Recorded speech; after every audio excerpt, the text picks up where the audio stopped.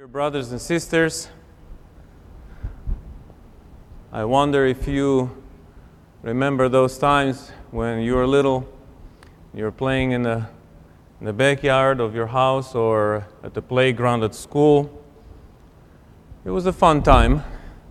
I remember playing all kinds of games. We played soccer, hide and seek, you name it, all kinds of fun games. And we had a good time. And when we played, we had rules. Everyone was supposed to play by the rules, and if you didn't, you were kicked out of the game.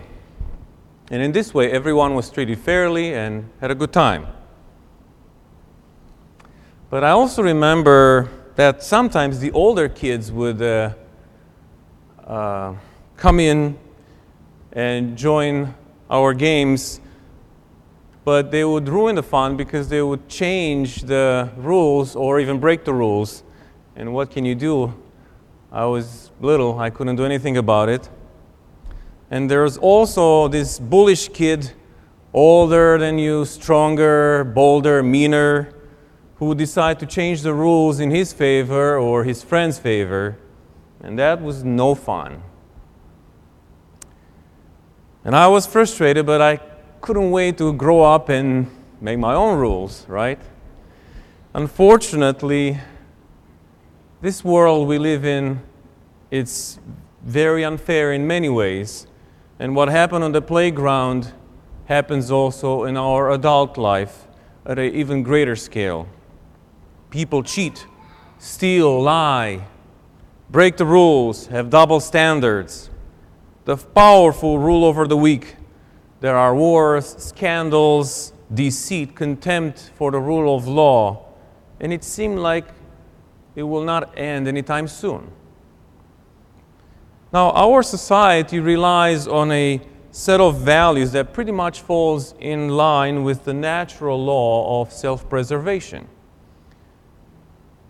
Do unto others as you would have them do unto you. We call this the Golden Rule. And this rule is found in Buddhism, Christianity, Hinduism, Judaism, Taoism, Zoroastrianism, and most of the world's major religions. But this golden rule is imperfect and only works selectively. Christianity has a better version of this golden rule, and we find it in Leviticus 19:18. Love your neighbor as yourself. See, it's a difference there. Calls for love. That's a big difference.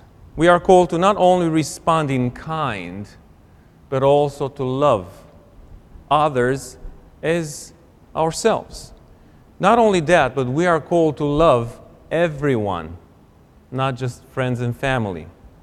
We are called to even love our enemies. Most people apply the golden rule selectively, as we mentioned before, and look what happens when the bully enters the playground. He is very nice to himself and to his friends, but he's not nice to you. The rules change very quickly and the tranquility of a peaceful game is lost. We Christians are called to follow God's rule. And God's rules include the welfare of everyone, not just friends and family. And God, in His wisdom,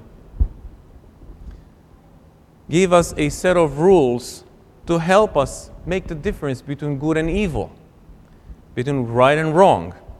Because otherwise, who can tell us the difference objectively? In every game, there has to be a referee, someone who's supposed to enforce the rules, to keep the balance. In the legal system, we have the judges who are called to be impartial. And you probably remember that statue of Lady Justice holding a balance in one hand and a sword in the other hand. And she's blindfolded. So she is not to take sides, of course. So in every arbitration, there is a third party called to keep the balance. And when someone crosses the line, there are consequences. But now, what happens when that third party, the referee, the judge, the gatekeeper, becomes corrupt, immoral, unable to make the difference between good and evil?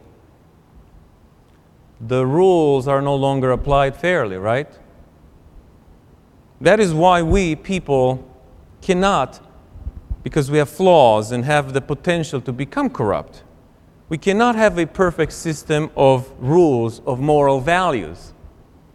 The deeper our society falls into sin, the harder it is to make the difference between good and evil.